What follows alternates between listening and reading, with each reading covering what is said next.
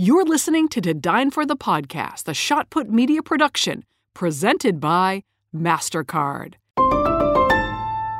Start something priceless.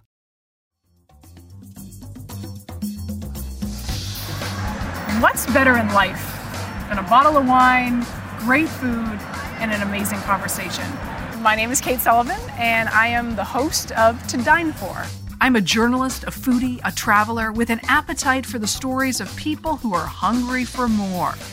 Dreamers, visionaries, artists, those who hustle hard in the direction they love. I travel with them to their favorite restaurant to hear how they did it. This show is a toast to them and their American dream. To Dine For the Podcast is brought to you by Terlato Wine Group, Lavazza, and American National Insurance. To Dine For the Podcast is brought to you by Riazul Tequila, referred to as one of the best sipping tequilas on the market. It comes from the highlands of Jalisco, 7,200 feet above sea level. Riazul's agave has a higher sugar content, lending itself to a sweeter taste profile. If you are looking for a true sipping tequila with extraordinary depth after being aged 2 years in a cognac barrel, you'll have to try Riazul Tequila. Cheers, everyone. To Dine For the Podcast is brought to you by Lavazza. 4 generations of the Lavazza family have been working to perfect the art of blending coffee since 1895, with a devotion to making coffee moments special. Signature blend Lavazza Classico, with its intensely rich flavor and sweet aromatic notes, is a celebration of the Italian way of life in every cup and is available any way you brew your coffee. To Dine For the Podcast is brought to you by American National, offering a broad suite of insurance solutions to protect what matters most to you. For 115 years, American National has remained committed to helping people and communities make a real difference in their lives. American National supports great local community organizations led by the kind of people you hear about on To Dine For. People who are inspired to make a difference and inspire others in return. American National's philosophy is helping where it's needed helps us all. For a description of the American National companies, the products they write, and the states in which they're licensed, visit americannational.com/dine. Welcome to Dine For the Podcast, where we meet the world's most innovative and creative minds at their favorite restaurant. On today's episode is Bryan Doerries. I think if you could reorient, reframe the stakes of what it means to tell a story by gathering an audience for whom the stakes are high, and also entrusting them with the task of imbuing the experience with their insights, that all these new things are possible. Bryan Doerries is a self-described evangelist for ancient stories. He is a founder and the artistic director of Theater of War Productions, a theatrical company which stages readings of groundbreaking plays followed by an audience conversation to confront major issues including the refugee crisis, addiction, and domestic violence. Through these performances featuring leading actors ranging from Bill Murray to Frances McDormand, Bryan Doerries and Theater of War Productions create a space for conversation where communities can heal together from traumatic experiences. During the pandemic, Theater of War Productions' Zoom performances united global audiences, reminding them that you are not alone in this room and you are not alone across time. Please enjoy my conversation with Bryan Doerries. Thank you so much for agreeing to be on To Dine For the Podcast. It's wonderful to meet you. My pleasure. Same. Thanks for the invitation. I am going to start this podcast the way I start all my podcasts by asking you your favorite restaurant. You have been in New York City for almost 2 decades. I'm fascinated to hear where you would take me. If you could take me to one restaurant, Bryan, you're originally from Virginia, but you have lived in New York for a very long time. Where would it be? Well, it wouldn't be in New York City. My favorite restaurant, my favorite restaurant is Clancy's, which is in the Garden District in New Orleans. And it's an old neighborhood institution, not far from Tulane, not far from Audubon Park, where they still have waiters who are lifetime employees of this restaurant. And it's the kind of place where you go and the waiter tells you what to order after getting a sense for who you are and briefly sizing you up. and then says, no, you want the lamb chop or the pork chop and the lemon pie, and you don't disagree because the waiter is a professional who knows how to read people or knows you. Yeah. Yeah. And what is it about Clancy's that made you choose that? Clancy's is a local neighborhood institution. It's off the beaten path, but if those who know food and those who know New Orleans know Clancy's, and I've had some of the best meals of my life there and in New Orleans in general. There are lots and lots of great restaurants in New York City. I live directly across the street from Prune, sure, which shut down at the beginning of the pandemic, but is showing signs of about to be reopening again. So I'm really thrilled to be across the street from one of the best restaurants in New York City. Yeah, so that's interesting. So of all New York, you would still take me to New Orleans. And is it the atmosphere of New Orleans that you feel at home, or is it just the quality of the food? I think New Orleans has a different relationship to food than New York City. In some ways, it's less pretentious about the food. And also, I feel like the food in New Orleans celebrates the best aspects of what has come to be American culture, the melting pot that is American culture, and while also with roots in Africa and Europe and it's Creole and in South America. I think the music and food are top of the list for visiting New Orleans because it's a city that celebrates both of those things. New York City has incredible restaurants, and it's amazing to see, even with the pandemic, what has emerged, even during the pandemic, the sort of indefatigable will and creativity and passion of people here in New York City and how it manifests in food. Yeah. But it's different, I think, in New Orleans. I guess the Clancy's, the restaurant I'm mentioning, is a place where you get the best meal of your life, but simultaneously you see all the people in the neighborhood and in the community that you'd want to be engaged with too. There's a sort of, again, a lack of pretense. I mean, it's a place where anyone in the neighborhood could show up, and I love that. The level of excellence is so high that but certainly there are places like that here in New York, but not quite as open, celebratory. Or exactly. Yes. There's a celebration to New Orleans culture, food, and restaurants that has a different vibe. It's a completely different vibe than New York. Yeah. Yeah, I'm always fascinated why people love the restaurant. Yeah. To me, it's not important where they choose as to why, because it speaks to who they are. So thank you for sharing that. Let's dive into Theater of War. How did it start? How did this idea come to be? Theater of War, which was the first of now 30 projects, began first in hospitals. I had this idea that if I could put ancient Greek plays about complex ethical and complex medical situations in front of doctors and patients and nurses and medical students, that something would happen. And I put the idea to the test here in New York City at Weill Cornell Medical School up on the Upper East Side, and had my hunch affirmed when I saw, after a reading of one of my translations of an ancient Greek play called Philoctetes, about a chronically ill veteran who's abandoned on an island on the way to the Trojan War by his own unit, by his own community, on account of an illness he contracts on the way to the war. And after performing his play in a hospital and asking the audience to respond to what they heard, that the themes that spoke to them, it became clear to me very quickly that the audience with something at stake, the audience with skin in the game, always knows more than I do. And that, in fact, even though I translated the play from ancient Greek, and really the origins of Theater of War begin in my study of classics and love of ancient texts, they were translating the play for me because they'd lived the experiences of the play. And something started to emerge even in those early days, 2006, 2007, when I started doing this, where I saw that sometimes education and power and privilege can be an impediment to the direct and efficacious experience of a story.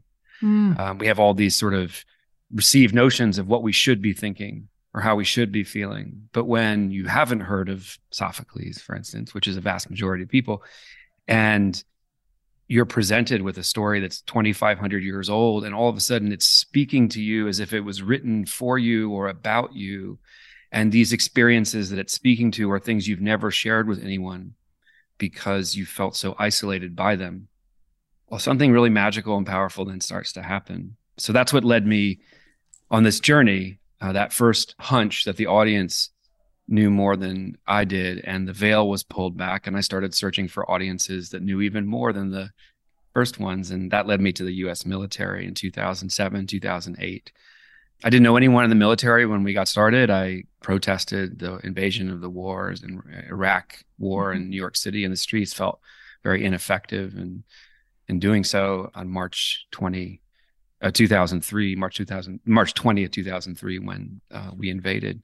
But when I read stories about veterans returning from the wars in Iraq and then in Afghanistan, suffering from and struggling with signature wounds that were both visible and invisible, that seemed like they could be ripped from the pages of Sophocles' plays or Homer's epics, I got another bee in my bonnet. Like, if I could just put these ancient Greek war plays in front of military audiences, maybe they could be lifted out of isolation and into community in the way that I had observed happen in the hospital. And that's what started the journey behind Theater of War. So tell me if I'm wrong, but you're really harnessing the power of a great story to affect people in how they see their own world, not only their own life, but how they move through the worlds. And you're doing it in such a way. Can you talk me through how you got the Department of Defense to give the thumbs up to you doing this and what that process was like?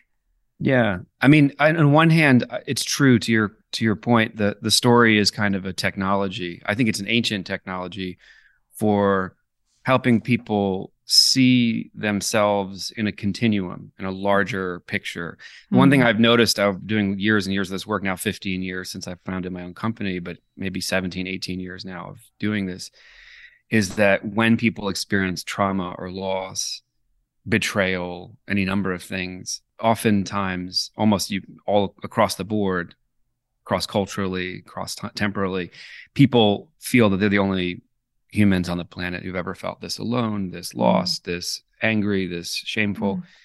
And so a story is a technology for helping people to reflect and see themselves in a much larger picture and continuum. And I think the core public health message of the work from the beginning was, you're not the first person to have felt this way. You're not alone. You're not alone. And so I say to audiences, you're not alone across time.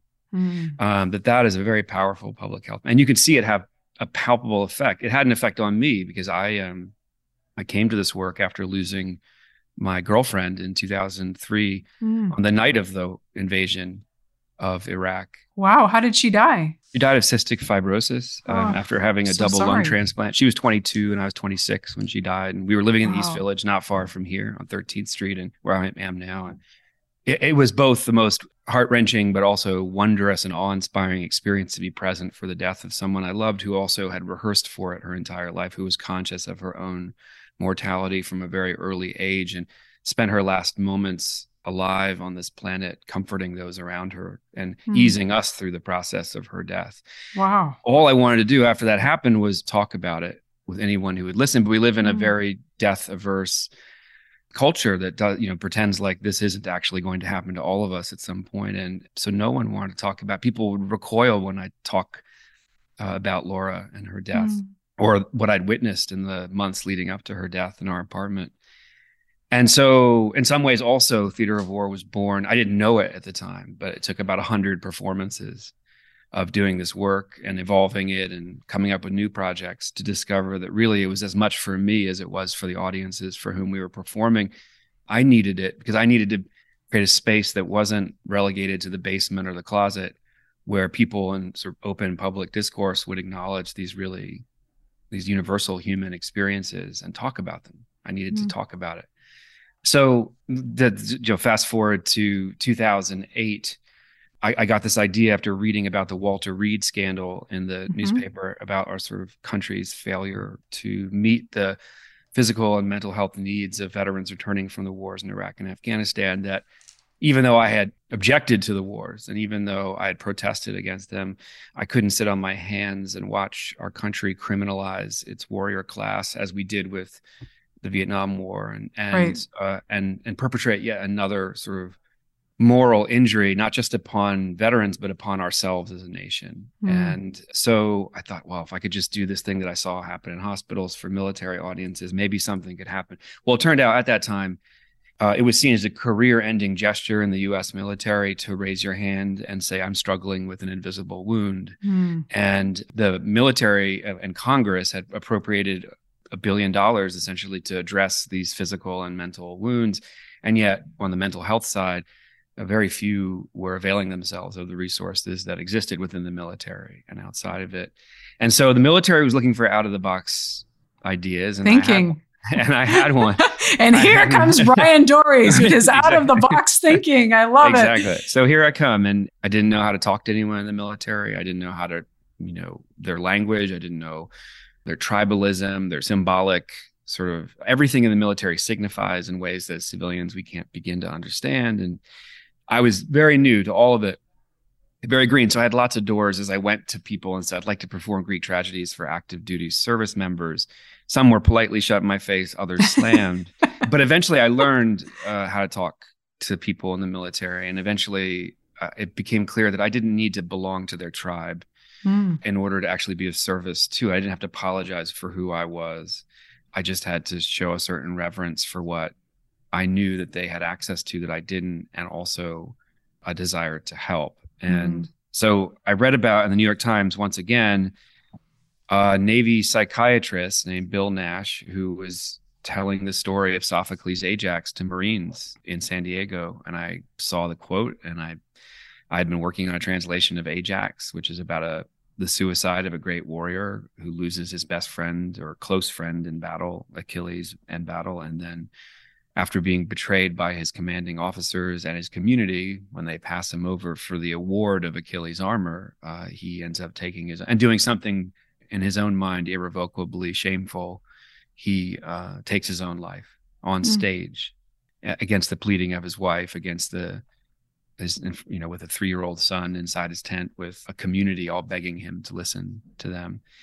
So if Marines were talking about Ajax, we're going to do it. We're going to come to San Diego. So I called, I emailed and I called and got a response pretty quickly from Bill Nash. And he said, I don't know about getting you onto a military base, but how about a conference for Marines on combat stress in San Diego? And I said, we're coming.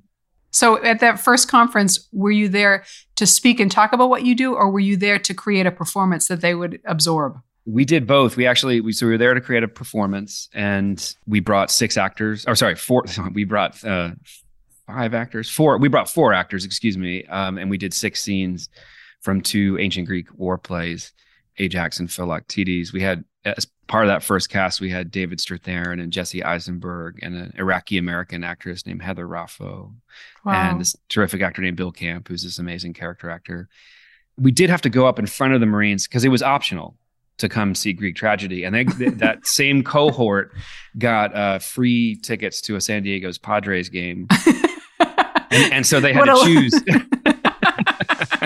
That's a tough one. That's a tough one, even for me. Like I would be hard pressed. And so we had to get up there in front of the full plenary of these Marines in uniform and sell it to them. And I had the actors standing behind me and a general who was on stage, a 2-star. And I said, these ancient stories that we're here to perform speak across time to values that are very much alive in the U.S. Marine Corps. They speak to honor and courage and commitment. They speak to loyalty and fidelity. They speak to loss. They speak to the guilt of surviving. And they speak to the trauma of war. And we would be honored if you would come be part of this experience tonight. In addition to having the well-known actors, the Marine Corps offered those who came access to a sort of government per diem buy-in buffet. And there was a kind of cash bar in the back of this Hyatt ballroom with wall-to-wall carpeting and harsh fluorescent lighting and, the kind of conference space where nothing soulful ever happens. And we performed these six scenes, 2 ancient Greek plays. And what was the reaction? You could have heard a pin drop. I didn't know how to read. And the semiotics, the what does this mean when they're sitting there staring at you with an attention that you'd never seen in the commercial or nonprofit theater. It's like they're boring a hole in through the actors' heads. What does that mean? In the military, they call that locking on. They're locked on this ancient Greek play, and there's a kind of quality of silence that is earned, not necessarily presumed, like we have in our theater. Yes. And something is happening, but I have no idea. We get to the end of the sixth scene, and they jump up and they give us a standing ovation. And I think, well, that I could be that they're just a very polite culture. They seem very, sort of formal. So maybe that was it. And who knows? And then we brought up after that, we had the actors go sit in the audience, because even then I knew what I have come to as a core value of our work, which is that actors are kryptonite to real discussion, and they distract the audience from talking about what actually just happened in the room. Oh, interesting. Yeah, so you always have the actors leave, or have the actors know that their active service begins and ends with reading the text. Wow. Although it's helpful if they're well known, because it validates the audience's Right. experiences.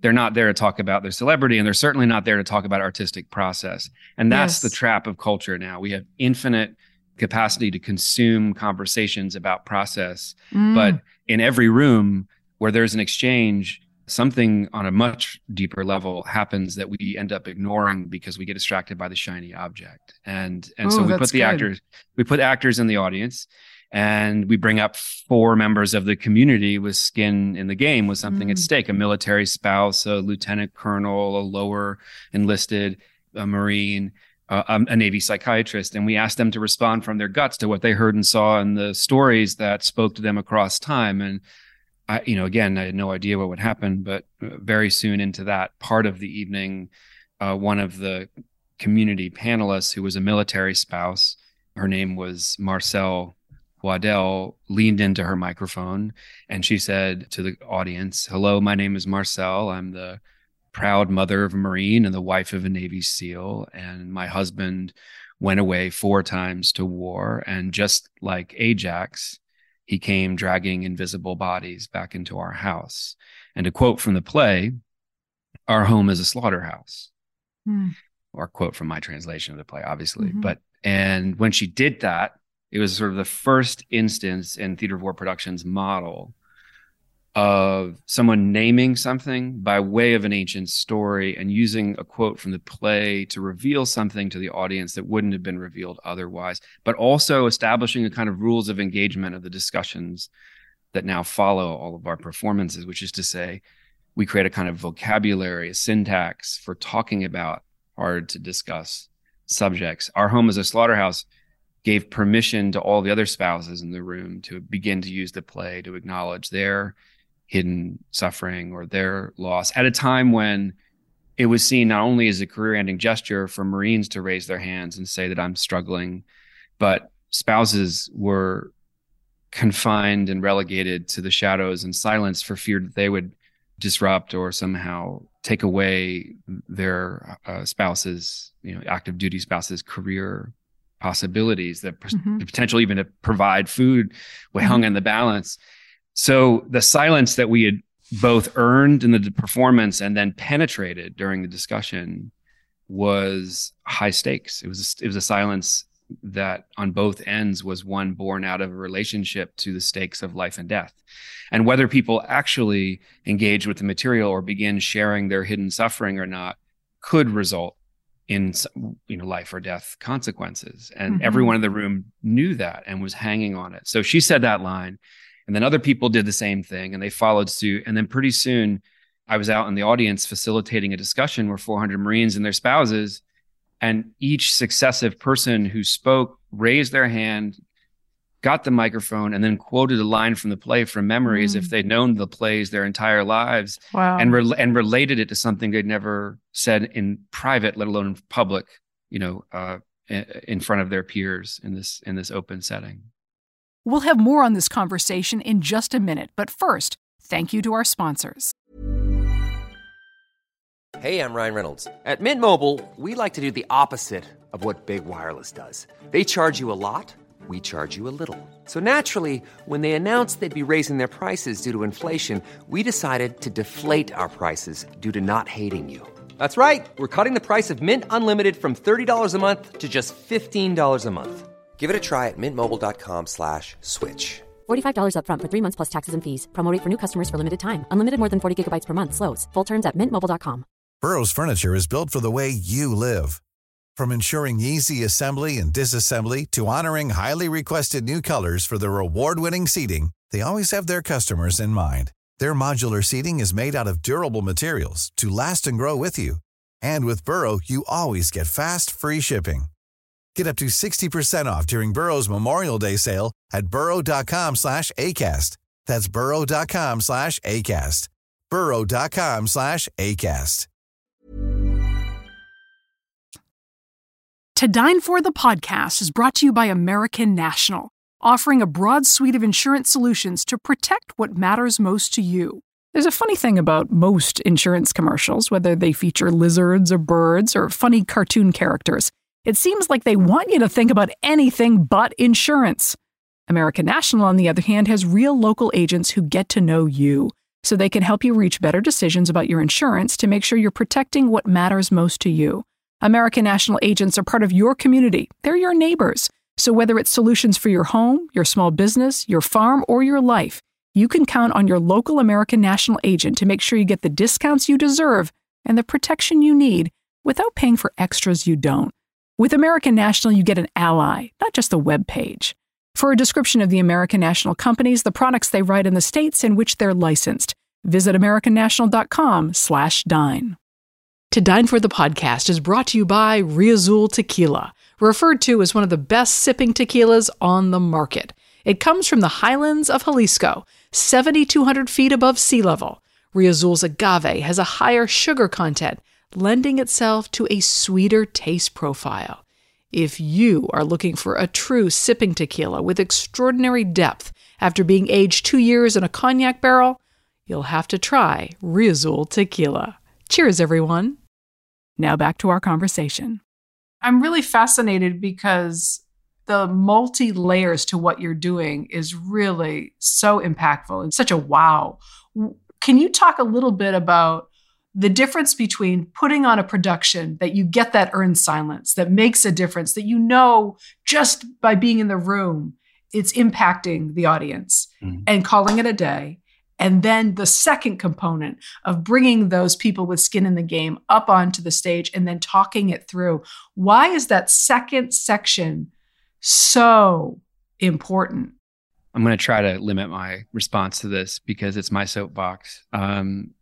For the last 150 years as a culture, since the advent of electrified light and the cinema, we in cultural spaces have relegated our audiences to darkness and silence.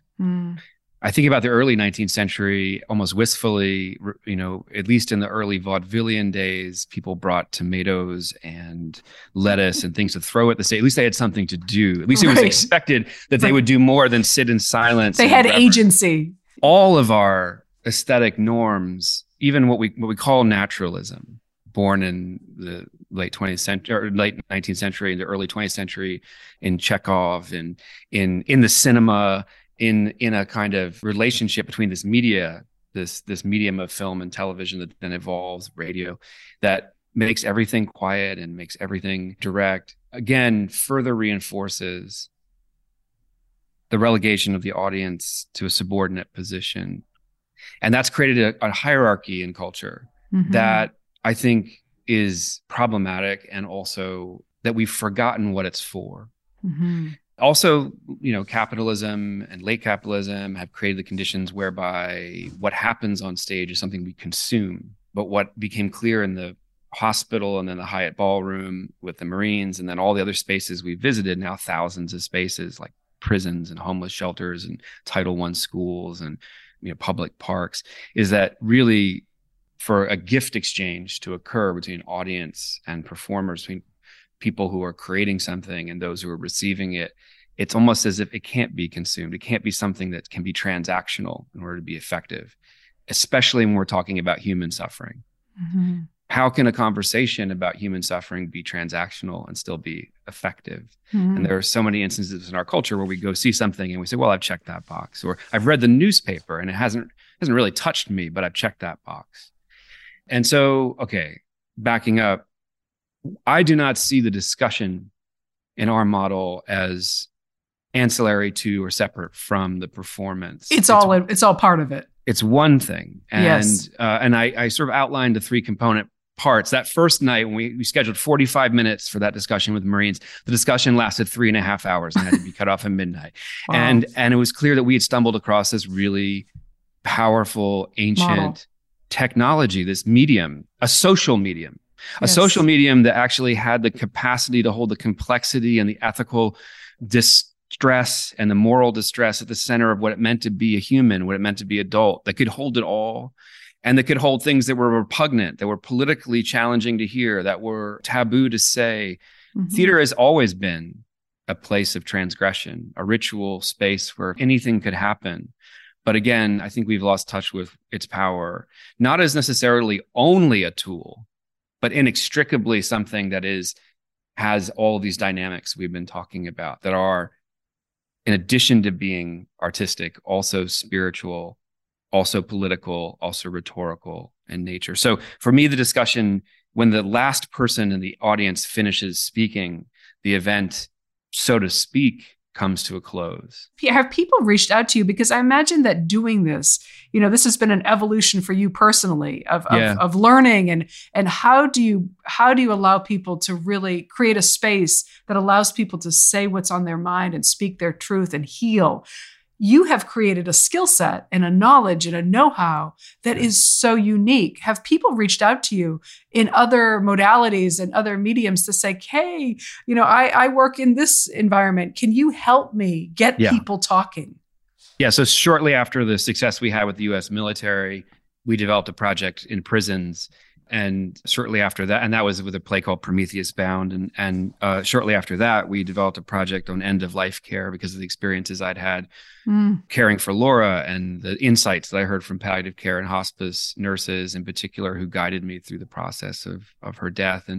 And also we generated a lot of press. We had 30 national stories in the first 3 years. And all of a sudden, yes, it started to come back, started to sort of come back around. And the first call, I think, as I recall, came from the National Institutes of Health.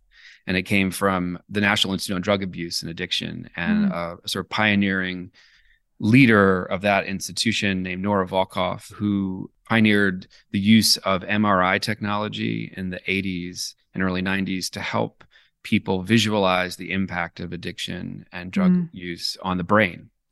So she'd used this technology to do that. And she was looking for other ways to make addiction visible.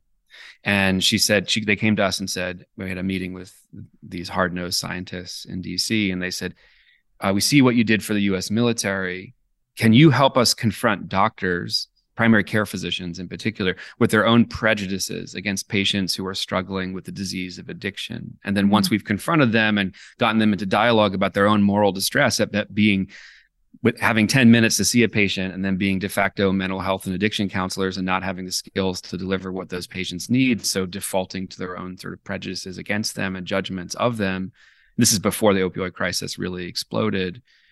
We'll flood them with resources and other ideas about how they can be more responsible toward their patients once they acknowledge. So we said, sure, let's do Eugene O'Neill's Long Day's Journey into Night, Act 3, about a sort of morphine addicted matriarch in the 19th century who is a proxy for Eugene O'Neill's own mother, and alcohol abusing sons and husband who cannot withstand the shame of the mother's addiction.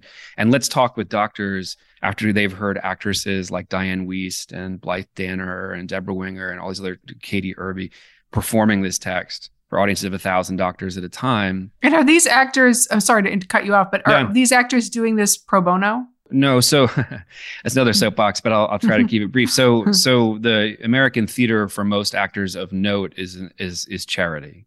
So which is to say that the scale off Broadway rate is something akin to charity, something that no one could actually live on. Right. And if you've been paid the rates of film and television, you'd be hard pressed unless you were like really truly committed person to the theater, you would ever go back. So it's a very small amount of money they're getting paid. So no, well, that's what they're getting paid regularly if they do theater. I wanted to create something that we never could compete with film and television. But just going back to the question about the Department of Defense, at the end of that journey with the military, as you intimated earlier, there was a contract with the department. I went from being someone who did this as an avocation and as a hobby to starting my own company and then taking this idea to scale. And scale meant 100 performances in a single year on military bases all over the world. And the first year of that 2-year contract was $3.4 million that first year. And that process of convincing a Department of Defense that readings of ancient Greek plays for contemporary warriors and soldiers and Marines and sailors would be of value, and then putting a value to that was also the beginning of my journey as someone who was articulating and arguing that the use of storytelling, the use of theater, the use of these tools, that it had value that was greater than the value that it was afforded in our culture. And so when we had that first contract, I'm not going to go into the weeds of how much we paid everyone, but we paid everyone commensurate with the fact that they were giving up 2 or 3 days to travel with us someplace. And it was much higher rate, and it continues to be, than you would receive in the theater. It was a respectable amount of money. It was not what you're saying, the charity. It was a little bit more. No one's building a house in the Hamptons on it, but they're feeling respected. Well, first of all, I mean, if you think about them as someone who wants to put good in the world, when you think about why you become an actor or an actress, I would think that you are really attracting the best of the best who want to contribute. Absolutely, and who want to do something with their craft, not their celebrity. Exactly. The thing that's really exciting is that they get respectfully paid.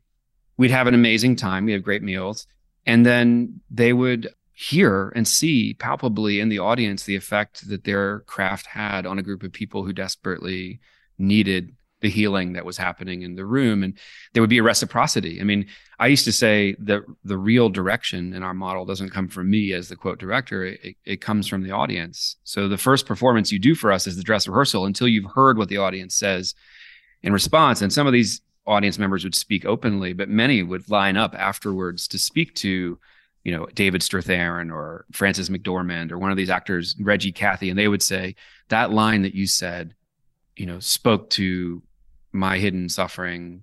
I heard the voice of my deceased father who served in World War II for the first time and now finally understand his experience. We had people come up to us and say, I saw myself reflected in what you just said, and I've checked myself into a 28-day treatment program for alcohol and drug abuse. We've had people come forward who are planning to take their own lives, and by virtue of seeing their own struggles reflected in an ancient story, they got help before it was too late. We've even had instances of people who were planning acts of mass violence come forward after performances and have. So to say, I say, and people hear me on your program, the, life and death significance of reading. But it's real. It's true. But it's true, and it's kind of amazing. I think if you could reorient, reframe the stakes of what it means to tell a story by gathering an audience for whom the stakes are high, and also entrusting them with the task of imbuing the experience with their insights, that all these new things are possible. When you think back to your first hunch, right? When you first had that idea for the hospital on the Upper East Side, and it was truly a hunch that you had to now, right? All of that from that time. How have you personally changed? And what have you learned about this journey? Because you are the founder, this was your idea, about what is possible and just the incredible options that are available to the creative to make a difference in the world. There are nights, there have been weeks where we've done this 5 times a week or more. When we went to scale physically, there were periods where we had 3 teams and 3 different cities doing this in different locations at the same time. And then most recently, when we pivoted to online and we had our first performance on Zoom in May of 2020, we had 15,000 people from 42 countries show up to our first event. And all of a sudden we're in global dialogue across borders and boundaries, and a kind of pluralism emerges that this isn't possible in the architecture of the theater. And most nights, even though what we're hearing and what we're seeing is profoundly hard, to be in the presence of.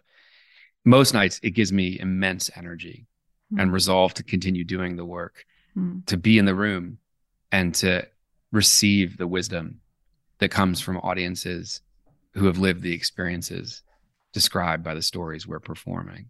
Also, it's immensely gratifying to work with some of the best actors on the planet. I mean, if we were doing this 30, 40 years ago, 40, 50 years ago, we'd be working with Marlon Brando and Joanne Woodward and Paul Newman and Sidney Poitier, but I get to work with all these other actors. We have over 250 who are part of our company who are bringing to bear sort of the highest level of excellence in their craft. And in so doing, making things possible that I never conceived of possible with these audiences.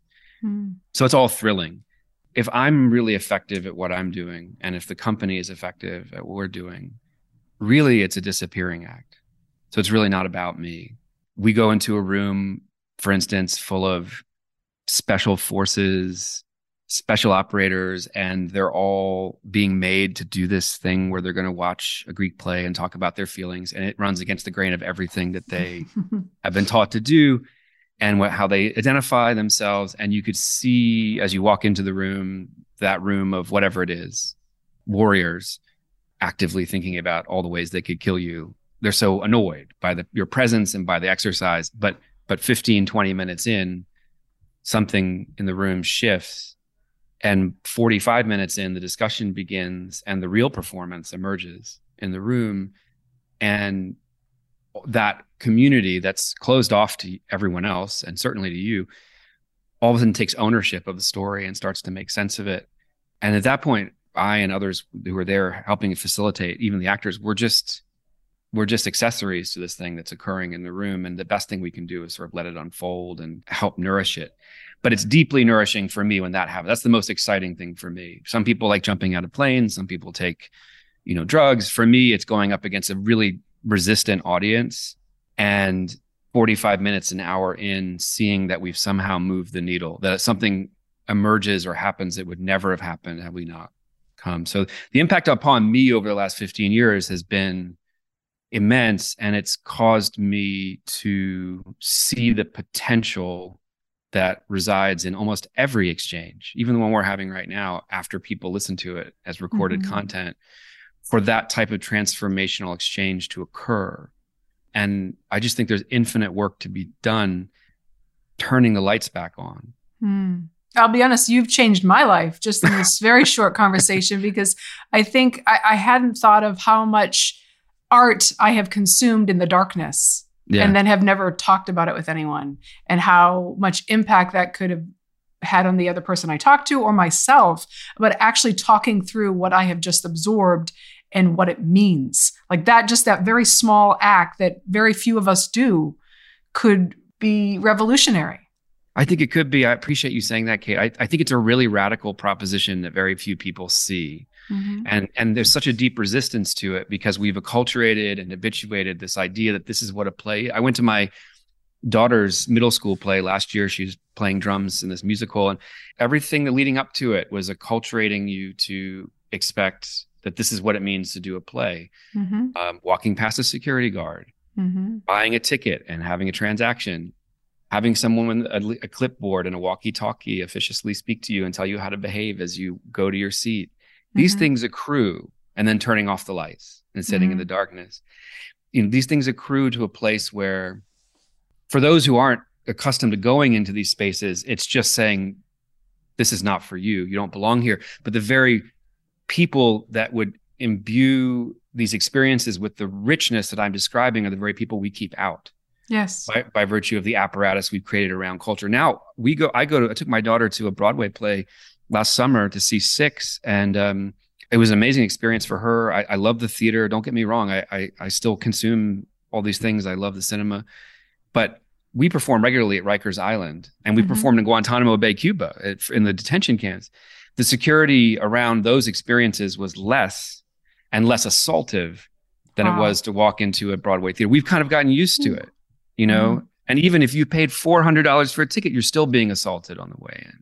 Now, I know this sounds like, I don't know what it sounds like, but to me, it all accrues. It's all about what is this a sacred act that we're engaging in? Or is this the product of sort of late capitalism, this consumption of culture? And then it points to something even larger, like we're on a podcast. We have infinite streams of consumable content that are all one direction. Now, I listen to podcasts. I love podcasts. I said yes because I listen to them too. And I love the intimacy of that exchange.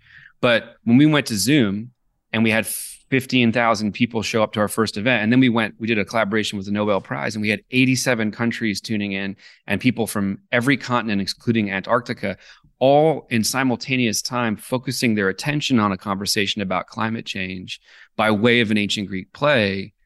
There's a power, I think, not to get too esoteric about it, to that convening of consciousness that occurs in real time when we're in a dialogic space that can move in both directions, where anything can happen. And the space for that is getting smaller and smaller and smaller and smaller. A stream is not the same as what I'm describing.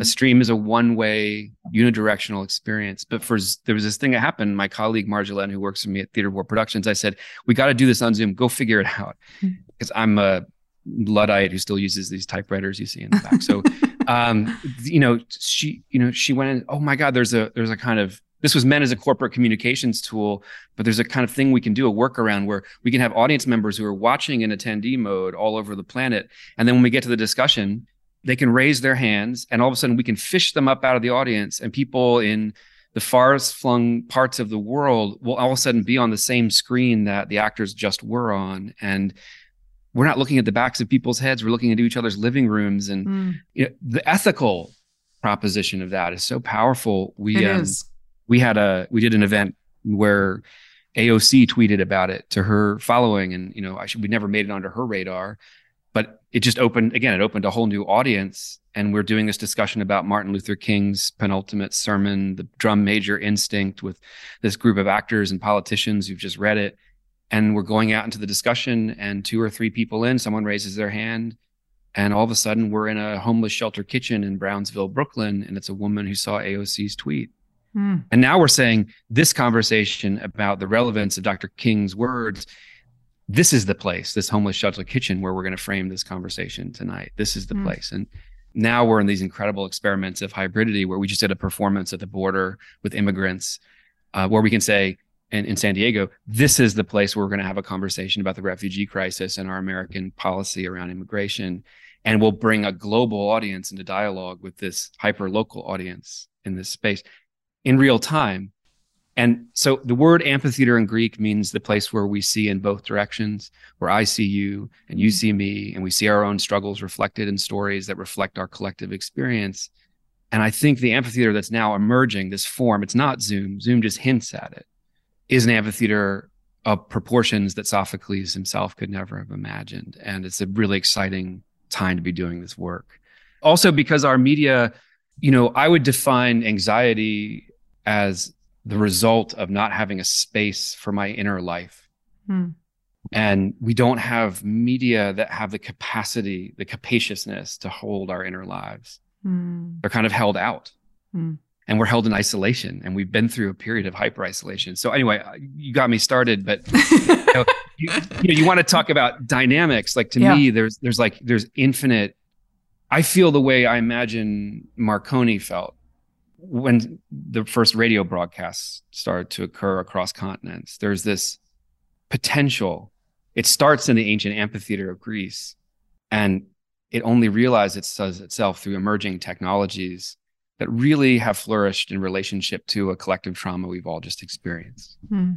Bryan, this has been amazing. Thank you for this conversation. I absolutely love what you're doing with Theater of War. I know that our listeners are going to find it so inspiring. How can people find you?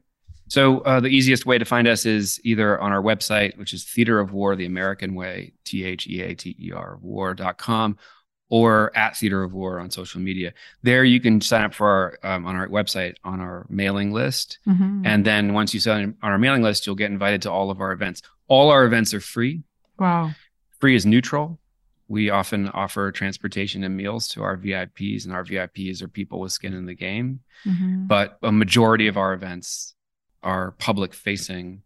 and all are free and people can come. We're also going to be releasing some content from the pandemic. Later this week, we're going to be releasing a recording of that first performance that I mentioned with Oscar Isaac and Frances McDormand and John Turturro and Jeffrey Wright and others performing Oedipus, where an audience emerged, a third chorus in the discussion that was mostly women of color in the hardest hit zip codes of New York during the height of the pandemic in May of 2020, talking about their experiences from their homes. Wow. So people Amazing. can see that on our YouTube channel too, Theater War Web YouTube. You can see some old recordings that we sort of sparingly release. Well, congratulations on all your success and all that you're doing. And someday I hope to make it to Clancy's. Let's do it. Yes, and to experience that with you. But thank you, really, thank you for your time and energy. Wonderful Thanks, to Kate. talk today. Appreciate it. Thank you so much.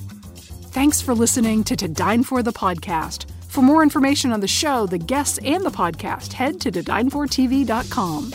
You can find us on Instagram at ToDineForTV and Facebook at To Dine For with Kate Sullivan. Thanks to the sponsors of To Dine For the podcast, American National, Lavazza, and Turlotto Wine Group.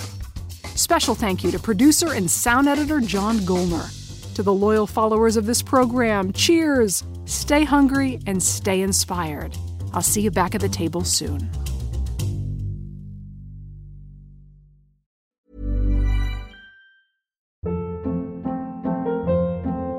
Hold up. What was that? Boring. No flavor. That was as bad as those leftovers you ate all week. Keke Palmer here, and it's time to say hello to something fresh and guilt-free. Hello Fresh. Jazz up dinner with pecan-crusted chicken or garlic butter shrimp scampi. Now that's music to my mouth. Hello Fresh. Let's get this dinner party started. Discover all the delicious possibilities at HelloFresh.com. Hey, it's Paige DeSorbo from Giggly Squad. High quality fashion without the price tag. Say hello to Quince. I'm snagging high-end essentials like cozy cashmere sweaters, sleek leather jackets, fine jewelry, and so much more. With Quince being 50 to 80% less than similar brands. And they partner with factories that prioritize safe, ethical, and responsible manufacturing. I love that. Luxury quality within reach. Go to quince.com/style to get free shipping and 365-day returns on your next order. Quince.com/style.